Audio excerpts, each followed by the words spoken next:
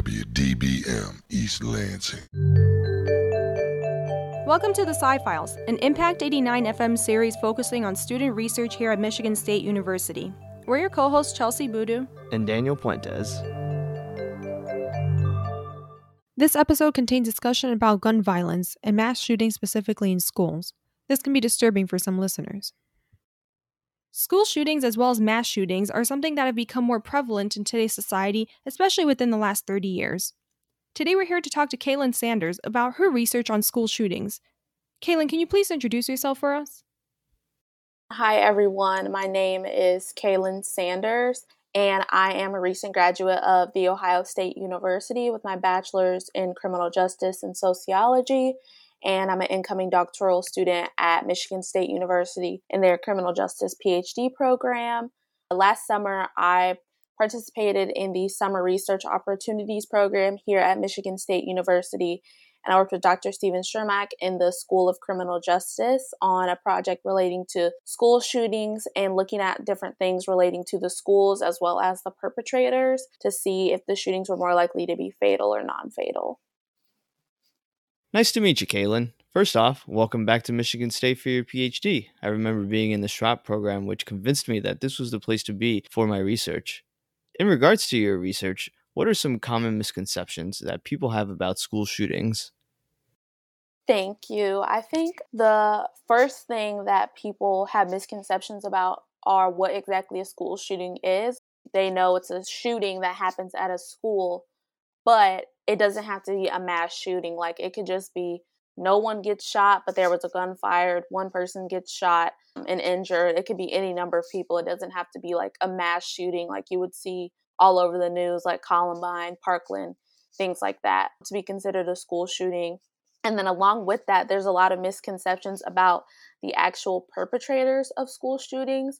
So Peter Langman, he's a psychologist that has done a lot of work on school shooters and mass violence. And the book that he wrote in 2015 examined a bunch of different school shooting cases from different grade levels all the way up to like college. And he identified some of the misconceptions that people have. And one of them is that most school shooters are victims of bullying, which that's actually false. Most of the school shooting people were not victims of bullying, and that still kind of stands true today. And in some cases, they even were the bullies rather than were the ones getting bullied. As well as that, since school shootings are very broad, and like I said, they don't have to be a mass shooting to occur, people sometimes get it confused with mass shootings and how a lot of times perpetrators of mass shootings are white males. That's not the same for school shootings, even though that's what we see a lot in the media. There's no really like one racial or ethnic group that you could say is like the main people committing these acts of violence in schools. And then the other thing would be that most school shooters are not loners. A lot of them have friends, maybe not like a ton, but a lot of them do have friends. And that's something that you don't really hear people talking about, is they usually paint them as people who are loners and were bullied, but both of those things are pretty false. Wow, those are a lot of misconceptions that I haven't heard about before. You had said that your research had specifically focused on fatal versus non-fatal school shootings. What are you exactly studying? Is one of them more prevalent than the other? So I'm really not looking at is one more prevalent than the other. I'm more so looking at the differences between the two to see if there are things relating to the shooter or the school that can be used to figure out ways where we could turn fatal incidents into non-fatal, or obviously prevent them from happening at all. But it's not really about which one is happening more. But I would say that in general, you're going to see on the news the ones where people are dying, especially if it's multiple people that pass away in these shootings. But it's more likely to have lower fatalities or even non-fatal shootings rather than the ones that you would typically see. Something people often think about is how do people prevent school shootings from happening, but they rarely actually address the underlying issues that are within the system. What are some common attributes that school shooters have between the fatal and non-fatal shooters, and how can schools address these attributes that they have? In my research, what I found was that when the shootings were more likely to be fatal, the shooter was often older. I believe in the non-fatal cases, the average age was about 18. And then in the more fatal cases, it was about 22. But also, it's important to remember that within the cases that we were looking at, not all of the shooters were actually students. Some of them were people who worked at the school or different things like that. And along with that, if the shooter had failed a grade, that made the shooting more likely to be fatal. If they had some sort of psychological issues, and that's very general psychological issues, that did increase the likelihood of the shooting being fatal, as well as if the shooter was a gang member. Now, as for the shooting being more likely to be non-fatal, if the shooter had at least one good friend, that did decrease the likelihood of a fatal shooting. So with all those things being said, just because someone has one of those attributes or things like that, that doesn't mean that they're at risk for becoming a school shooter. But it's important to know those different types of characteristics for when you're trying to make like threat assessments. For instance, like I know the FBI has like a school shooter risk assessment. So by having research that shows what some of these common character traits are, you can have those in the risk assessment just as kind of markers. But if a student fails a grade or has psychological issues, that doesn't mean that they're going to shoot up the school. I think one of the big things that people need to pay attention to, and the main thing, honestly, because most shooters do this before their attack, is the term is called leakage. And what that means is they'll kind of like hint at what they're planning or what they're thinking about doing at the school, things like that. So I think that's definitely something that people need to pay attention to and take more seriously. Even if you think someone is joking when they say, oh, I'm going to shoot up the school or I'm going to do this, the research shows that a lot of shooters actually have done something like that or said something like that and shown a sign of what they're planning. So it's better to take it seriously now rather than you heard something before and didn't say anything about it, and then a shooting really does happen at the school. So I would say the number one thing to do is just pay attention to what you hear, what you see, and all those different things, because most shooters did kind of hint at what they were going to do before they committed their attack. At least one person knew about a shooter's plans in 80% of cases, and at least two people knew in 60% of cases that the shooter was planning something. So it's not uncommon for them to kind of hint at what they're going to do. A lot of things you said stood out to me. Something that really spoke to me was how you said that most shooters will have like leakage where they'll tell people of their plans and stuff like that. That reminds me of an episode that we had about youth suicide awareness, where they were saying that sometimes whenever people are about to commit suicide, that they'll basically like say some of their plans or kind of give hints that it's about to happen. But it doesn't seem like many people take it seriously, or that they might not believe it. I feel like some sort of training or awareness will really help with these situations, because some people don't know how to react whenever someone says it, so they might just laugh it off and say, oh, they were joking, and then later realize that they weren't. Is there some sort of training that they give students and faculty and staff to help them be more aware and prepared for these situations? Yeah, so I can really only speak to my experiences with trainings that I've been in and trainings that I've seen. I'm not sure what they're doing now at the grade levels in schools, but I know like when I was in high school, we would have the drills where we pretended a shooter was coming into our school or was like a student from the school, whichever one. And the plan, like in that situation, since it was planned, it was very routine in a sense. And I mean, when you know if this was a real incident, it's not going to be like that because you're probably not expecting it to happen when it would. But it's just the things like everyone hide in a corner, lock the doors, etc., things like that. I also participated in an active shooter threat training at the police department back where I went to high school at in my hometown. One part of it was like kind of a scenario type activity where they had actual people pretending to be the people in the school. Then they had like someone playing the shooter, and then they had the police actually doing what they would do if this was a real situation. And then other parts of it were like training them on reaction techniques kind of. So it was like almost kind of like a video game, I would describe it, but they had fake weapons, but they were connected to this system, scenarios that would play, and they had to react to see. One of the scenarios was like a school shooting. It was a student who was doing the shooting. So the shooter's running in the crowd, like trying to escape so no one knows that they're the shooter. And you have to be kind of quick to identify that, oh, that's the person with the gun and they're running away, kind of scenarios like that. And it showed how when the police get there, they have different kind of stations. So you have the people who are coming into the school, And, the police officers are kind of going in waves because if it's a school shooting, it's going to be more than just that local police department. They're going to bring surrounding area police departments, SWAT teams, things like that. And they also have stations outside for medics. They have people going in while other people are trying to secure the building. Then there's going to be other officers, things like that, coming in to help get people who are injured out and help clear rooms.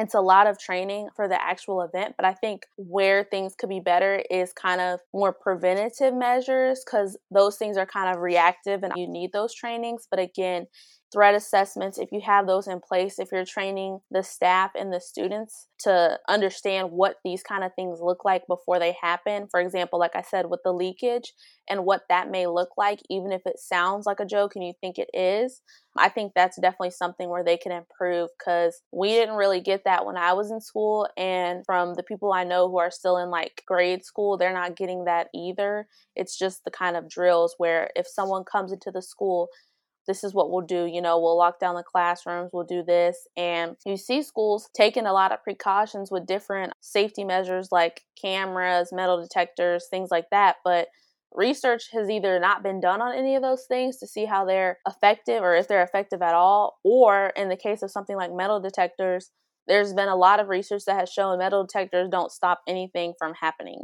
A lot of money is also wasted on things that are not shown to be effective, or that there's no research backing that this will help anything. Yeah, I agree, Kaylin. It's like you mentioned, a lot of these actions are just reactive to situations that happened in the past. You mentioned how you got to experience how police respond to these school shootings during some of their trainings, but at the same time, there have been calls to remove police from schools. What do you believe is probably the best solution to deal with school shootings when they're happening? Research has shown that school resource officers are not really effective at all. And I also saw that in my project, there wasn't any significance for resource officers decreasing the likelihood of a fatal shooting.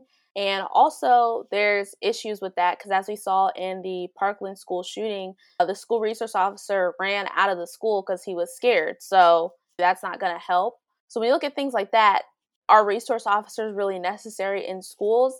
I personally do not think so, but that's could be a whole nother topic. So when these incidents are happening, I think once the police are called, they need to be getting into the building immediately, because when they get there, they don't know if the shooter is still shooting. They don't know if he's alive, if he's dead, etc. But regardless of that, they need to get into the school immediately, because their response time is the difference between a shooting being fatal or non-fatal, honestly. And when you look at school shootings like Columbine, there's a book by Dave Cullen, and he dives really deeply into that school shooting and all the kind of issues with it. And a big issue was the response time of the police. If they had went into that building earlier, they could have saved a whole lot of people from dying. But because their response times were so slow, they didn't go into the school for like a really long time once they actually got on the scene.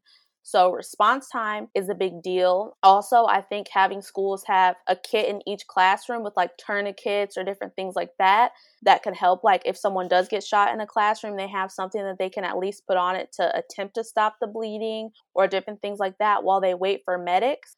Installing different type of locks on the doors. I know that at OSU, they did that in a lot of our buildings. They designed these different type of locks on the doors that allowed it to lock like really easily and simply. So they did that in a few of the buildings there. So different things like that. It's not necessarily going to prevent it from happening per se, but it can decrease the likelihood of fatalities. And I think obviously we want to stop these incidents from happening altogether, but do we think that that's going to happen? Honestly, no. So we also need to look at what can we do for when they happen to make them hopefully not fatal at all or less casualties. Because the way that I look at it is, if you can save one person, then that's something that you need to do by implementing that safety measure or whatever it may be. And I think, again, I go back to the leakage because it's just a really huge part of this issue. So again, just creating some type of way for people to be able to anonymously submit threats or different things like that. That's just a really big help for this issue. Because once the incident is starting, honestly, it's hard to say what could they do once it starts. Yeah, I remember when the Parkland shooting happened a couple of years ago. In fact, I knew someone that personally and unfortunately passed away from the Parkland shooting. He had died a hero and he had saved a lot of students, which just flat out angers me how much cowardice that resource officer showed during that tragedy. It was a very sad event that still affects our community where we come from back at home. Now, we're here in Michigan, and you did this research here at Michigan State University, but you were referring to data in Florida. It makes me curious now, where were you gathering your data from, and were you looking at all states in the United States, or was this a global study? Yeah, so my mentor that I had in the SHOP program, he, along with two other professors, one from John Jay College in New York City and the University of Texas, they got funding to build a database of school shootings from 1990 to 2016. And these are only school shootings within the US. And they're also not including any shootings that happened at like colleges, universities, things like that. So just K through 12 school shootings. And they were all over the US. So the data that I looked at came from all 50 states essentially. I'm not sure exactly like which states specifically had the most or different things like that, but any large like school shooting that was famous that happened between 1990 and 2016 would have occurred during then. So Parkland wouldn't have been counted in there, but I do remember that was one of the school shootings that I really vividly remember just because of how old I was. I was, it was only a few years ago. So I was older when I watched that happen. And I remember where I was when they were talking about that it was happening. I remember where I was. I remember seeing that and being like, wow, I don't remember ever witnessing something like this, like, and remembering it the way that I do then. And I definitely can understand how that will affect a whole community for forever, really, because I'm from Dayton, Ohio, and we just had a mass shooting there last summer. It'll be almost a year from now, next month. Fortunately, the people that I knew that were there, they survived and made it out. But for some of them, it was a really close call. But I definitely understand kind of the ripple effects that these incidents have, just aside from the people who are directly affected and like survived the shootings. The Columbine shooting happened in 1999, but the data you looked at dates back to 1990. Has there been an increase in fatal school shootings, or is there just a larger coverage that news stations are doing on school shootings? And also, how have the trends changed throughout time for both fatal and non fatal shootings? I believe the main thing that we see nowadays is more news coverage of these events. I will say that Columbine was kind of the game changer. It wasn't the first school shooting ever, and it also wasn't the first mass shooting ever, but because of the location, I don't know if you guys are familiar with Colorado, but where it took place is like a suburb of Denver, Colorado called Littleton. It's a suburban area, so when people think shootings, they don't think of shootings happening in the suburbs. So for a shooting of that magnitude to happen in a community that it did, it kind of shocked everyone, and people were like, oh wow, like this can happen to us too. And I think the fact that it was done by students that were seniors in high school, so they're about 17, 18, but that's still not that old. So I think that was another shock about the shooting as well, was that it was done by students in the school. So I would say that after Columbine, that was kind of like the game changer for everything. And when the news really started reporting on these events a lot and making them, obviously they're big deals, but really blowing it up to the magnitude where it seems like this is happening all the time everywhere. The data shows when a mass shooting happens and a mass shooting at a school, the news is going to take that and run with it, which can be problematic for a lot of reasons. But yeah, over time, I can't say, I'm not sure if the amount has gotten higher or lower or remained steady, but it's mainly the news coverage that's making it seem like this is happening all the time. And again, like I believe we kind of referenced this earlier in the conversation, that you're not seeing on the news like when school shootings happen and there's no injuries or it's just one or two people injured and things like that. Those are the school shootings that are more commonly happening in general, rather than these mass school shootings where it's 5 or 4 plus people that are being murdered. I could see how the media could be a problem with this. Like you were saying, if it's not a fatal or severe shooting, they might not even cover it. I am wondering, however, what happens after the shooting? If the shooter is still alive afterwards, what happens to them? They'll go through the whole criminal justice process of like courts, trial, all those different things. And depending on the severity of the shooting, like if it's a mass school shooting, for instance, the trials might take a little bit longer than if it's not. But usually you're going to see people in the larger scale shootings, they are going to end up going to prison for a pretty long time. I haven't seen anybody receive the death penalty or anything like that, but it is pretty long prison sentences.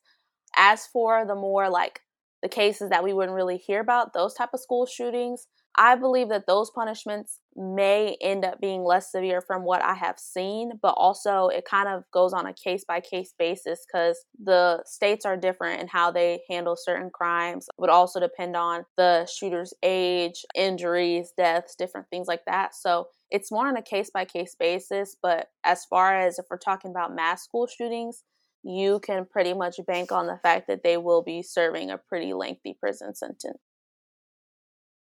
As you said earlier, school shootings have been happening for a while now, unfortunately. You have this extensive data set, but how is the data being vetted, and how do you draw any conclusions from the data? Where the database gets its data from, it all comes from open sources. I did 2 cases when I was working with my mentor. So that involved me searching them up on the internet, trying to find the local news reports on it. If it was a big case, there'd be national reports. So you're looking for news, radio, TV, any type of coverage on the case, legal documents, all those different things.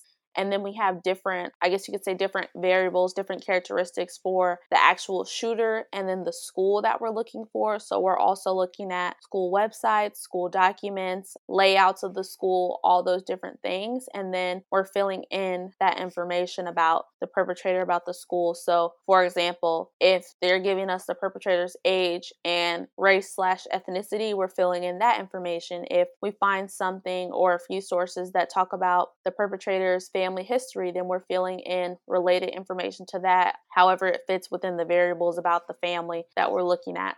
That's how the database gathered its information. And granted, since it was open source, that is a little bit difficult when you're talking about shootings that happened in the 1990s and before. Like, a lot of this information was really publicized and easy to find.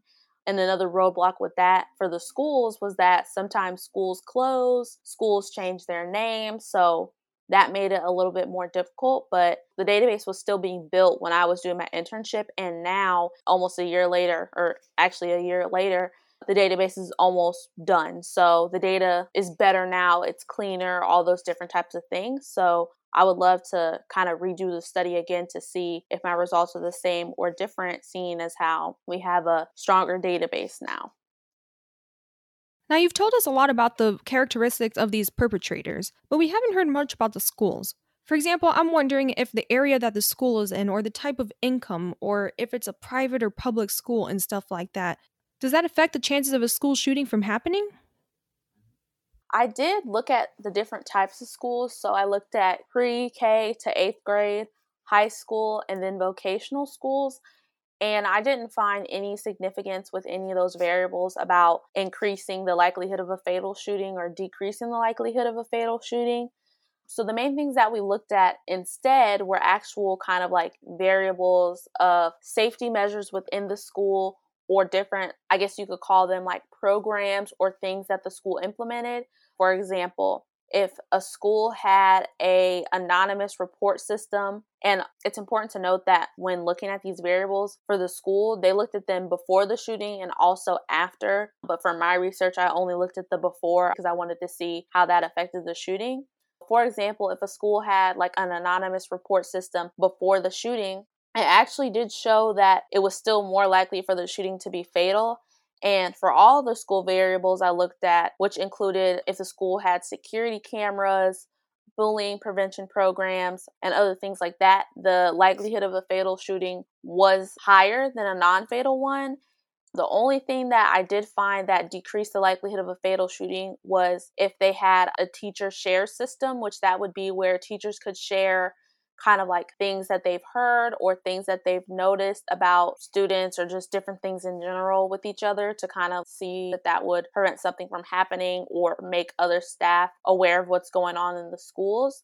That was the only thing that showed a decrease in the likelihood of a shooting being fatal, which was really interesting because that's kind of the opposite of what I expected to see. And I do think that if I were to redo the study now, I may get different results for the school variables just because, like I said, the database is cleaner and different things like that. So based on the way that, like I said before, these shootings happened all the way back from 1990. So when you're trying to find these schools, a lot of them still exist, but then also some of them have closed, changed names. So it's hard to see what the school would have been like back when this shooting took place, if we can even see that at all. And a lot of times we can't. So that also kind of affects how the school variables play out to see if they actually had an effect or not.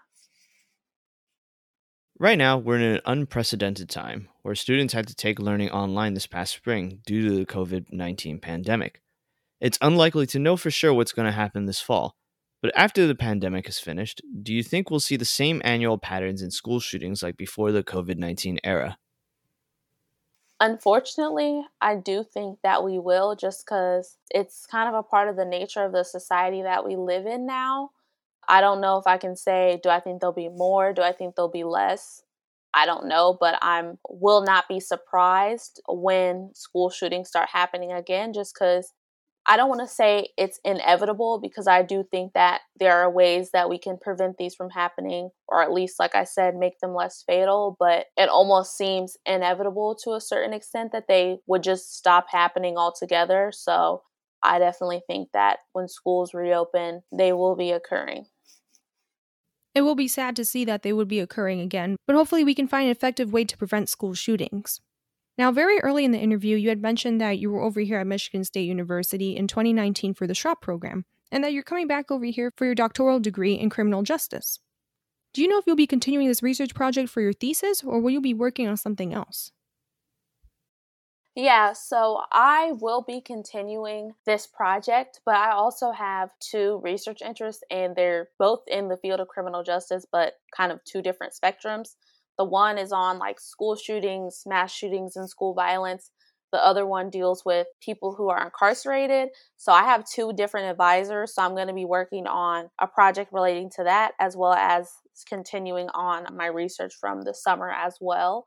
I did receive the National Science Foundation Graduate Research Fellowship for a study that related to school shootings and looking at the more physical characteristics of a school. So the actual kind of like structure of the school, how many stairs they have, different things like that, to see how kind of the physical characteristics of a school play a role in a school shooting.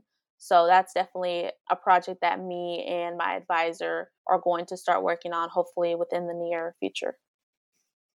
It's great that you were able to obtain the NSF Graduate Fellowship. For those that don't know, this fellowship is one of the most competitive in the country, and it'll set up Kaylin with 3 years of funding to start her off with her PhD research. So congratulations, Kaylin. Thanks again for also joining us this morning to talk to us about your work on school shootings during your internship here last summer. The Sci-Files is hosted by Chelsea Voodoo and Daniel Puentes on Impact 89 FM. Thank you to our news director, Taylor Halterman, Program Director Amber Konutsky, Station Manager Joe Dandrin, and General Manager Jeremy Whiting. The Sci-Files can be found online on scifiles.org and on your favorite podcast directory. If you're an MSU student and want to be featured on Sci-Files, or if you have any questions, you can contact us at scifiles@impact89fm.org. Thanks for listening, and remember, the truth is in the science.